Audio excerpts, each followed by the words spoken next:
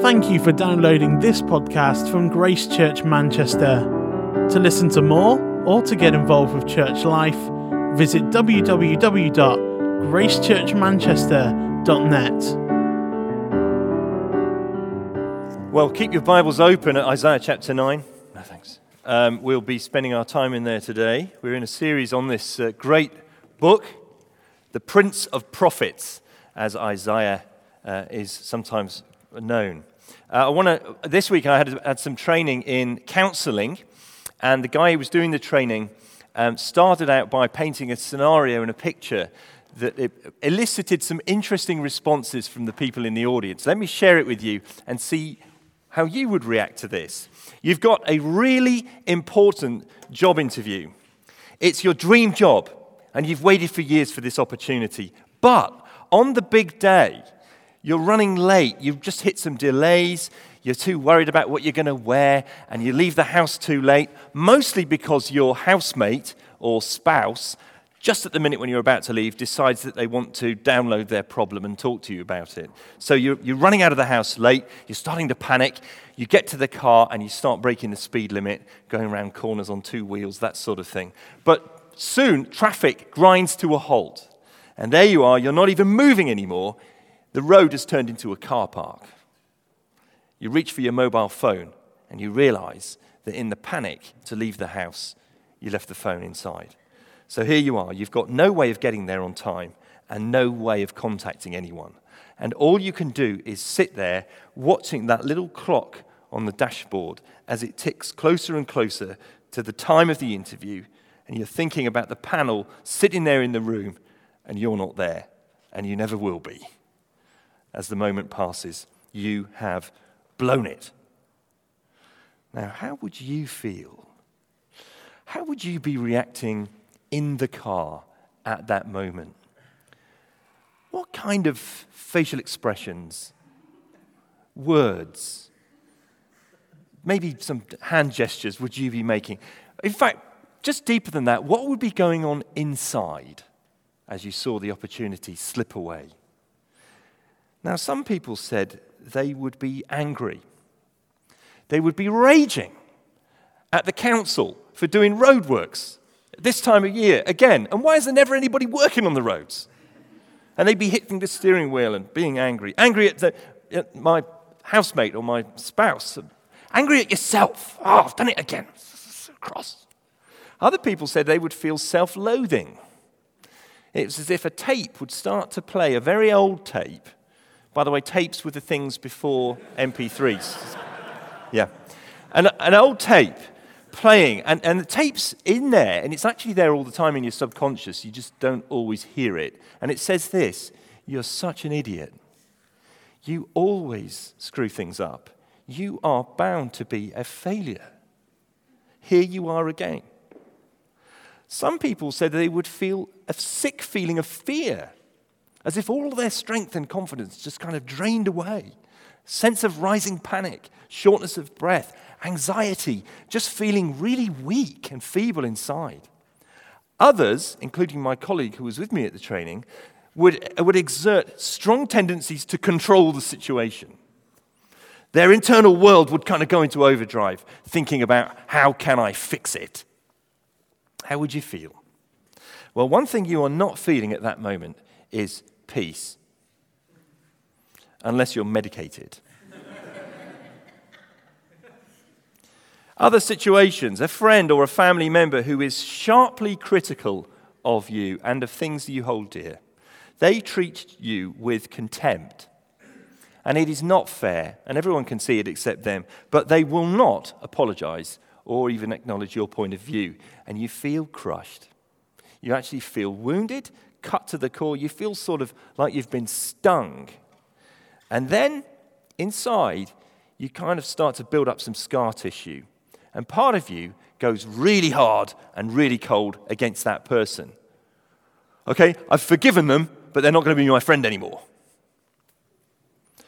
Or another situation, a senior colleague who is a bully. He creates a culture of aggression and fear. Whenever he walks into the room, people go on edge. He exercises control by making others look silly and small. and he can cut you down to that size with a word. And he brings you untold stress. Not just in the workplace, it spreads out into the rest of life. In fact, sometimes you feel you can't even face going into work. Now, what do all those situations have in common?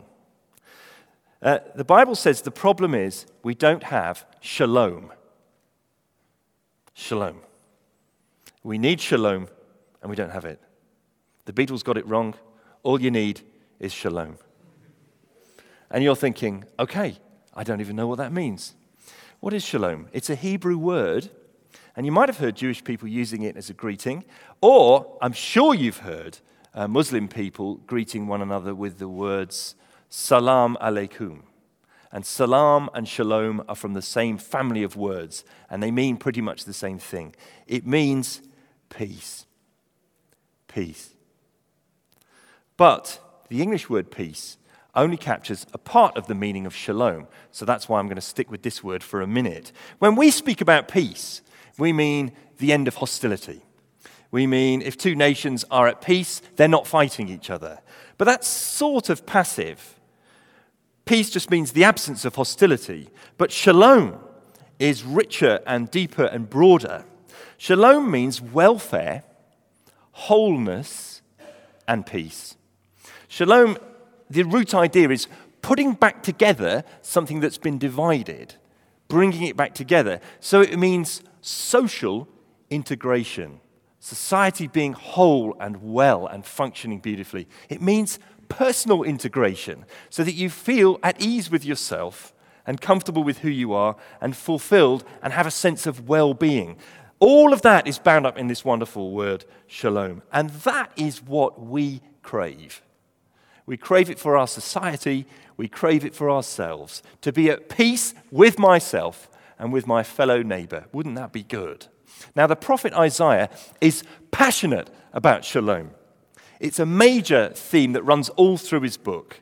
He uses this word, shalom, more than any other writer in the Bible except Jeremiah. He cares about shalom. He loves it. He yearns for it because he lived in a time when there was none, and he yearned for a better tomorrow. Now, as we learned last week, Isaiah's ministry was in the southern kingdom, which was called Judah, and even the words southern kingdom should make us put up a red flag and tell us that there's a shalom problem going on. Because God had created a people for himself, and he'd called them to belong to him in a special way, and he'd given them a particular vocation. They were to live lives of great holiness, and purity, and moral beauty. And in that way, they were to be like a lighthouse, a model to the world around, so that all the nations could see the good life of living under the rule of the good God. They were to be a community of light. But they'd quarreled and fallen out and followed false gods. And 10 of the tribes had actually broken off and gone off to form a northern kingdom, which confusingly is called Israel. The whole thing originally was Israel, but now it's north and south, and the southern part is called Judah. Now, Judah was a small player in the political world of the ancient Near East. On one side, the sort of southwest side, was Egypt, which is a superpower, but growing far away to the east was an even more scary superpower known as Assyria. And then, all around them were these smaller nations who were very aggressive and hostile and wanted to take their country over. And as Jez taught last week, and it was absolutely brilliant, if you didn't hear it, please check it out on the website. Jez taught us that Isaiah challenged the king of the country to trust God and not try and do a deal with one of these superpowers. But the king refused to trust God, he refused to listen to the word of the prophet, and he decided to do a deal. He went the route of pragmatism. He tried to make a deal with Assyria. Now that was like a mouse trying to do a deal with a cat. You know that deal isn't going to work out well for the mouse. But that lack of peace that they were in the political world was also personal. The people were divided in their own hearts. They were self-serving. They neglected the poor and the needy. They feathered their own nest. Their relationships were full of conflict rather than peace. And so they did not have shalom. Just listen to this description, will you? Just before the passage that Chris read, there in chapter 8, let's read it from verse 21. Distressed and hungry, they will roam through the land. When they are famished, they will become enraged, and looking upwards will curse their king and their God. Then they will look towards the earth and see only distress and darkness and fearful gloom, and they will be thrust into utter darkness. Wow. That's the condition of human beings without God, alienated from him, without God and without hope in the world, in the dark, roaming, kind of homeless, disconnected, hating God and each other, and looking up and cursing and looking down and seeing only darkness. And Isaiah says that's where you're going to end up if you reject the good God. But that's not the end of the story, because there is glorious hope. And this passage, which is usually read at Christmas, holds out that hope in the most beautiful way. Isaiah says, it doesn't have to be like this, you know. It can change. No, even more than that, it will change. It's a promise of peace from the living God, a promise of peace. Now, Isaiah, as we've commented on before, he's a prophet and he's a poet. He kind of soars with lyrical imagery and beautiful language and ideas. He's not a lawyer or an engineering type of person. No disrespect to all engineers and lawyers present. He's more of a sort of a singer, songwriter, poet kind of character. And he paints this great picture. He says, there's this people, they're walking around in the darkness, and suddenly they see a great light. It's like the lights came on, and they're illuminated. They're living in the land of deep darkness, but the light dawns. You know, when there's a glorious sunrise, all the colors come up. You see the world around. Beautiful day. And he says that God will enlarge the nation and make them grow again and increase their joy, unspeakable joy. And they will rejoice before God like people rejoicing at harvest time, the hungry who reap the harvest and eat the good that God has given them, or like warriors who've won a battle and they get to divide up the spoils. And these are images of things that you have to wait for. You have to wait for the harvest. You have to wait to win the battle. You have to struggle through. And then when it comes, it's all the more sweet because of the wait. Delayed gratification, something we often try and teach our children. Now, Isaiah says that this time, this promise of peace, will be not just national, but global. He says that the government and peace will grow greatly. The old version, which I think, Chris, you nearly slipped into saying, was the increase of government and peace will never end. It will fill the whole world until everything is at peace. Rich peace, shalom kind of peace. Isaiah says even, military hardware like warriors' boots and swords and spears, they'll be burned up and turned into something else because they don't need them anymore. Fuel for the fire. The yoke that used to burden you, was heavy, holding you down and oppressing you, will be broken. You'll stand free, walk tall. Promise of peace. Over in chapter 11, he says a similar prophecy, talking about the same thing. He uses these amazing words. In that day, the wolf will live with the lamb. The leopard will lie down with the goat. The calf and the lion and the yearling together. And a little child will lead them. The cow will feed with the bear. The young will lie down together, and the lion will eat straw like the ox. The infant will play near the cobra's den. Sounds like Australia. The infant will play near the cobra's den, and the young child will put its hand into the viper's nest. They will neither harm nor destroy on all my holy mountain, for the earth will be filled with the knowledge of the Lord as the waters cover the sea. A place where there's no harm. When our Australian friends, Rich and Cherie, moved over to Manchester, we took them to a park.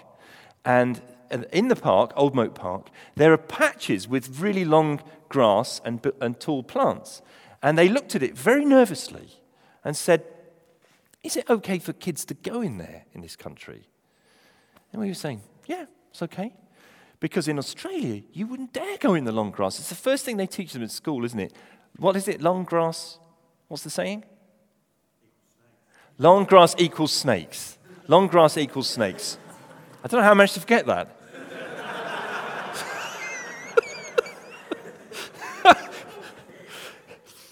Here you've got Isaiah saying, A little child, you get Colin, you just put him down next to the viper's nest and he'll reach his hand in and wriggle it around. There'll be no harm. The lion will lie down with the lamb. As Woody Allen said, the lamb won't get much sleep. But in the new creation, in this world, this vision, this promise of peace, it will, because there's no harm anymore. It's at peace. It's a rich shalom kind of peace. What would that feel like? The world as it really ought to be. But some of you are thinking, that won't work here. This will never happen. It is impossible. It's foolish. You're thinking it's a pipe dream. It's just wishful thinking. It's what religious people do. They project their hopes and dreams and say that God told them. Now, in some ways, I get that, and I would be inclined to agree with you. A number of years ago, I was working in executive recruitment, and we were headhunting to find a new chief executive for a leading charity. I won't name it. This charity is recognized as the world leaders in the field of conflict resolution. In times of war, tribal conflict, this charity will send people in who mediate and create resolution and reconciliation between other groups. They are the world experts in conflict resolution. But here's the funny thing. Internally, they were the most conflicted organization we ever worked with. Working with them was a nightmare. Everyone wanted to have their own way. So even the experts at conflict resolution are conflicted. I would be inclined to agree with you. This is wishful thinking. But for one thing, it's the person who makes this happen. The person who fulfills the promise of peace. And he's called the Prince of Peace. There's my second point, the Prince of Peace. Look with me again at verses 6 and 7. Look at the 4 titles that are used of this person. For to us a child is born, to us a son is given, and the government will be on his shoulders. And he will be called, here's the titles, Wonderful Counselor, Mighty God, Everlasting Father, Prince of Peace. This is how shalom will come, through this child. Because of a child, world peace will not be achieved by a convention of world leaders having peace talks. It won't be resolved by the formation of some sort of global NATO or EU multinational agency. Peace will not be achieved by us all joining hands and singing, I'd like to teach the world to sing. Peace will come because of the child. This child will be a son, and it says the government will be upon his shoulders. That means he will shoulder responsibility, he will lead, he will bear rule for global peace and leadership. Notice the shoulders. In verse 4, it says that God will shatter the yoke that burdens the people, the bar across their shoulders. So there's the people, and their shoulders are sort of hunched down because they're enslaved, and they've got this yoke like a cow that's being yoked into service. And across their shoulders is a bar, but he says, this God will come and it's like a ninja, smash the bar. Whoa!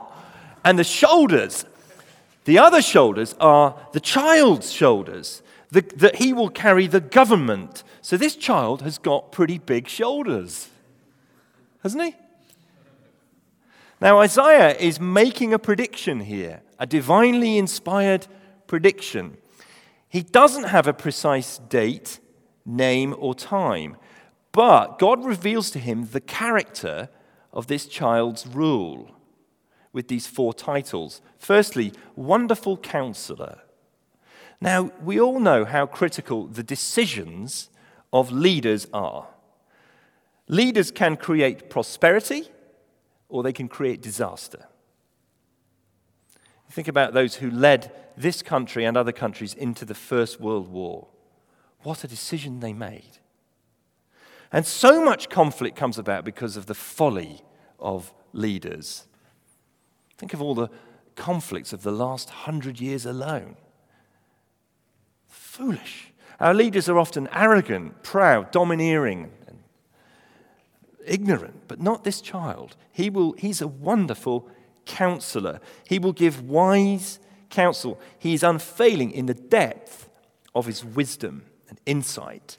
Now, the phrase literally means a supernatural counselor, or one who gives supernatural advice. It's beyond the natural, beyond what we can come up with ourselves. There's something supernatural about his wisdom. It's beyond the merely human. The second title is Mighty God. Now, this is getting a bit weird, isn't it? We just heard that there's going to be a child who's born in the normal way, yet here he seems to be called God. He's being associated with the divine. Now, scholars have debated this back and forth because wherever else the phrase mighty God is used in the Bible, it refers to God himself, funnily enough. So how can Isaiah be talking about an obviously human child and yet call him mighty God at the same time? At this stage, it's a mystery. But the picture is beginning to fill out. He's a child, but a person, a human, but he will have the power, the strength of Almighty God. Power so great that it can deal with all the violence and evil and conflict in the world. Power to restore and put us back together. Power of God. Now look at those first two titles, Wonderful Counselor, Mighty God. Those are the things you would need if you were going to be able to bring about world peace. Thirdly, he has the title Everlasting Father. Now in the ancient world, many kings called themselves Father. It was a kind of a standard practice to say that they were the father to their people. But in Israel, the king was not normally referred to as father because they knew that the father of their nation was God. And God was a good father. He was concerned for the helpless. He cared for his people. He administered loving discipline. Now Isaiah says the rule of this child is going to be like the everlasting Father. His rule is like that of God himself.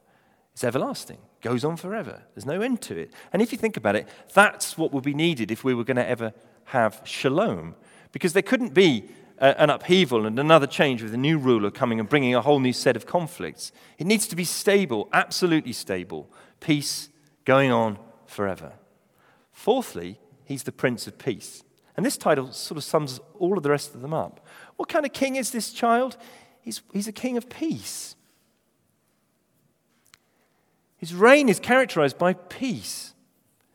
He doesn't come brutally crushing all opponents. He comes in transparent vulnerability, and he makes defiance pointless. He's the Prince of Shalom. And as you know by now, Shalom means a lot more than just cessation of hostilities. It means well-being, health, goodwill, harmony, wholeness, fulfillment, freedom from anxiety, wholeness, welfare and peace, putting things back together, social, personal integration. Now, I want to live in a world like that, don't you? I want to live in a world like that. And Isaiah tells me that I can because of this child. Because of this child. So that just leaves us with one obvious question. Who's the child? I think some of you have guessed the answer.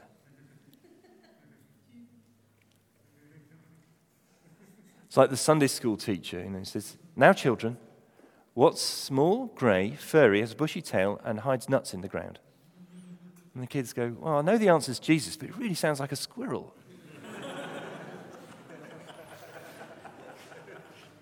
You know the answer. His name is Jesus Christ. Now, Isaiah didn't know that. In fact, later on in the Bible, it says that even prophets longed to look into these things, but they were reserved for us. Even prophets, even the greatest prophet, didn't know Jesus. But he did know that God would do it all. Look at the end of verse 7, how he kind of summarizes how it's all going to come about. He says, "The zeal of the Lord Almighty will accomplish this." The zeal of the Lord Almighty. Zeal is love mixed with anger. Love for the person and anger at everything that enslaves them and diminishes them and takes away their joy and their freedom. It's actually love mixed with hatred.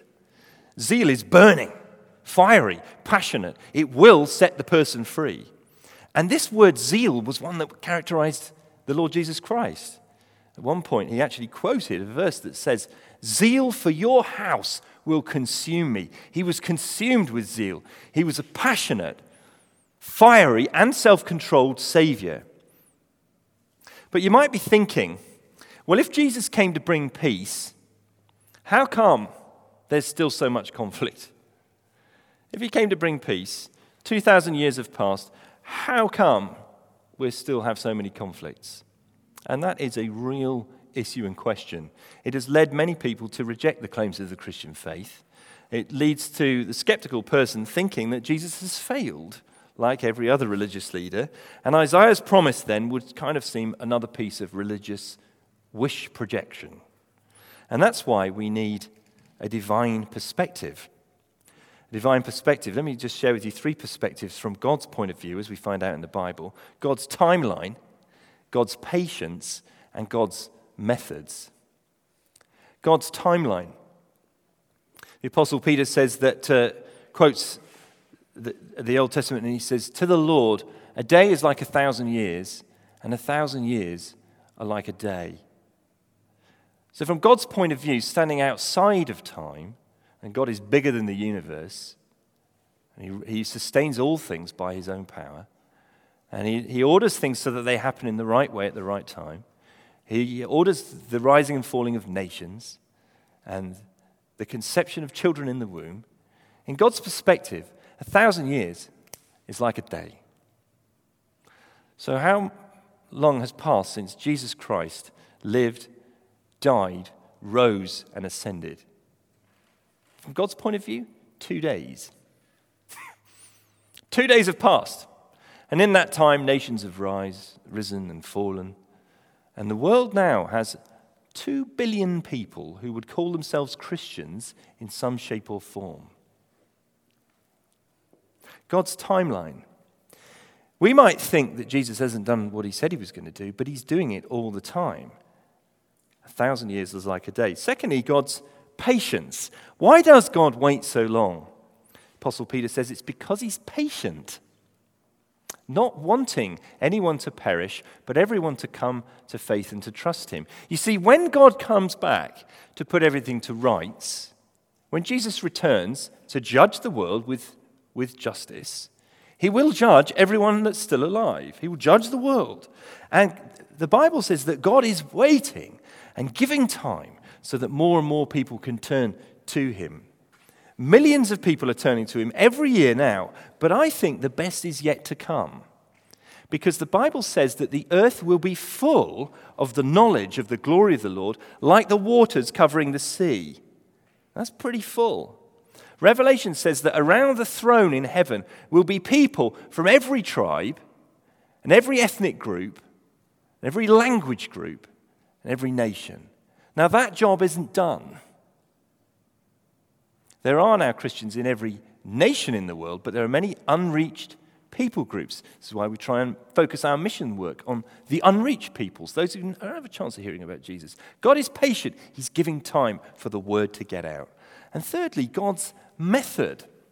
His kingdom comes through patient witness, through joyful sacrifice, and through personal transformation. It's not really a top-down kingdom, as we would perhaps do it in a political way, but a grassroots movement that influences and changes the world from the bottom up. God's timeline, God's patience, God's method. And that means that we can be part of the peace process. You can be part of the peace process. What does Isaiah's vision have to do with you and me on Monday morning? When you roll out of bed, change somebody's nappy, go to a toddler group, when you roll out of bed, make your way into the office, or if you're a student, make your way in the afternoon. Seriously, when you're stuck in that traffic jam, and there you are again behind the wheel, what difference does it make to the conflicted heart that is either angry or self-loathing or afraid or desperate to control? What difference does it make that there's a promise of peace and a Prince of Peace to you on Monday morning? What difference does it make when you get that crushing criticism from that person who treats you with contempt? You see an email from them, you see a text from them, and your whole heart sinks. In fact, you feel you just want to run away. What difference does it make if you know the Prince of Peace? What difference does it make when that bully walks into the workplace and starts to throw his weight around again? Let me put the question a different way. How does knowing Jesus, the Prince of Peace, make us into people of peace? How does knowing Jesus make us into people of peace? Because it should do. Here's how. Jesus brings peace. Jesus achieves shalom by subverting all the usual ways that people exercise power. Let me say it again. Jesus achieves peace by subverting, turning upside down, all the usual ways that people exercise power. He was and is the wonderful counselor, his wise insight, but his greatest victory looks like foolishness. It's the cross. Apostle Paul writes, "We preach Christ crucified, a stumbling block to Jews and foolishness to Gentiles." It looks like folly. He turns the wisdom of the world on its head. He was mighty God, but he humbled himself to become a human, to become a servant, even to death on a cross. He takes his power and he becomes weak for our sakes. He was the everlasting Father in the sense that he's the King of Kings whose rule will never end, not to be confused with God the Father. But the everlasting one submitted to death. There was a point where the everlasting one died. God was crucified. And he rose again to conquer death and to guarantee a new future for everyone who's accepted in him.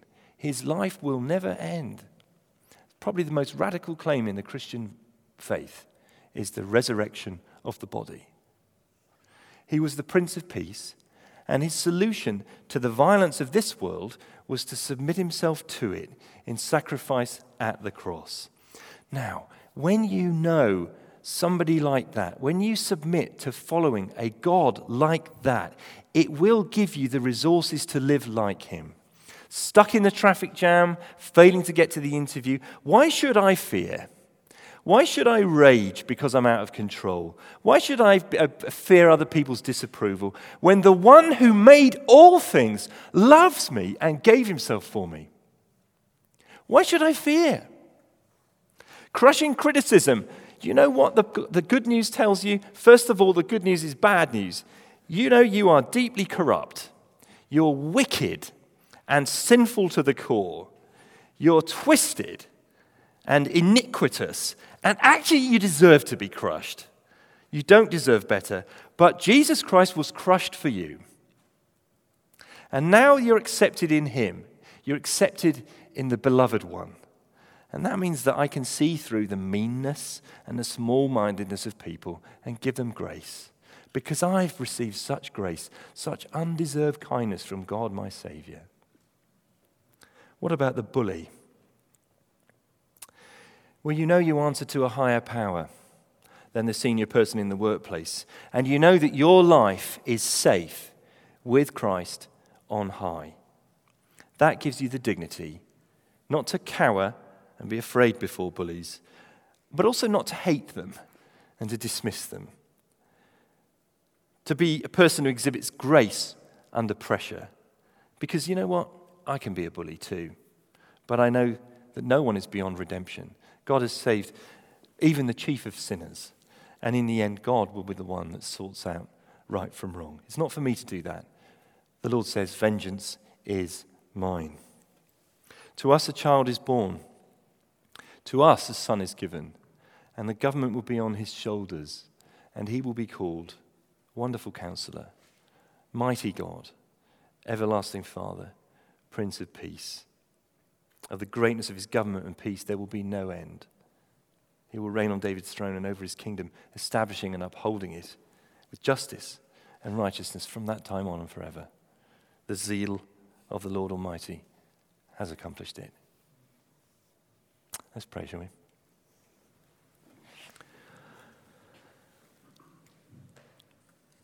Our Father in heaven, our hearts yearn for peace when we think about it, when we're stirred out of our complacency and our preoccupation with ourselves and with leisure. We realize that we really need peace. We want to be right with people. We want life to be harmonious and whole. And we have these amazing words here. You promise peace through Jesus. Thank you that it's already happening. Thank you that we can be transformed, every one of us in our hearts.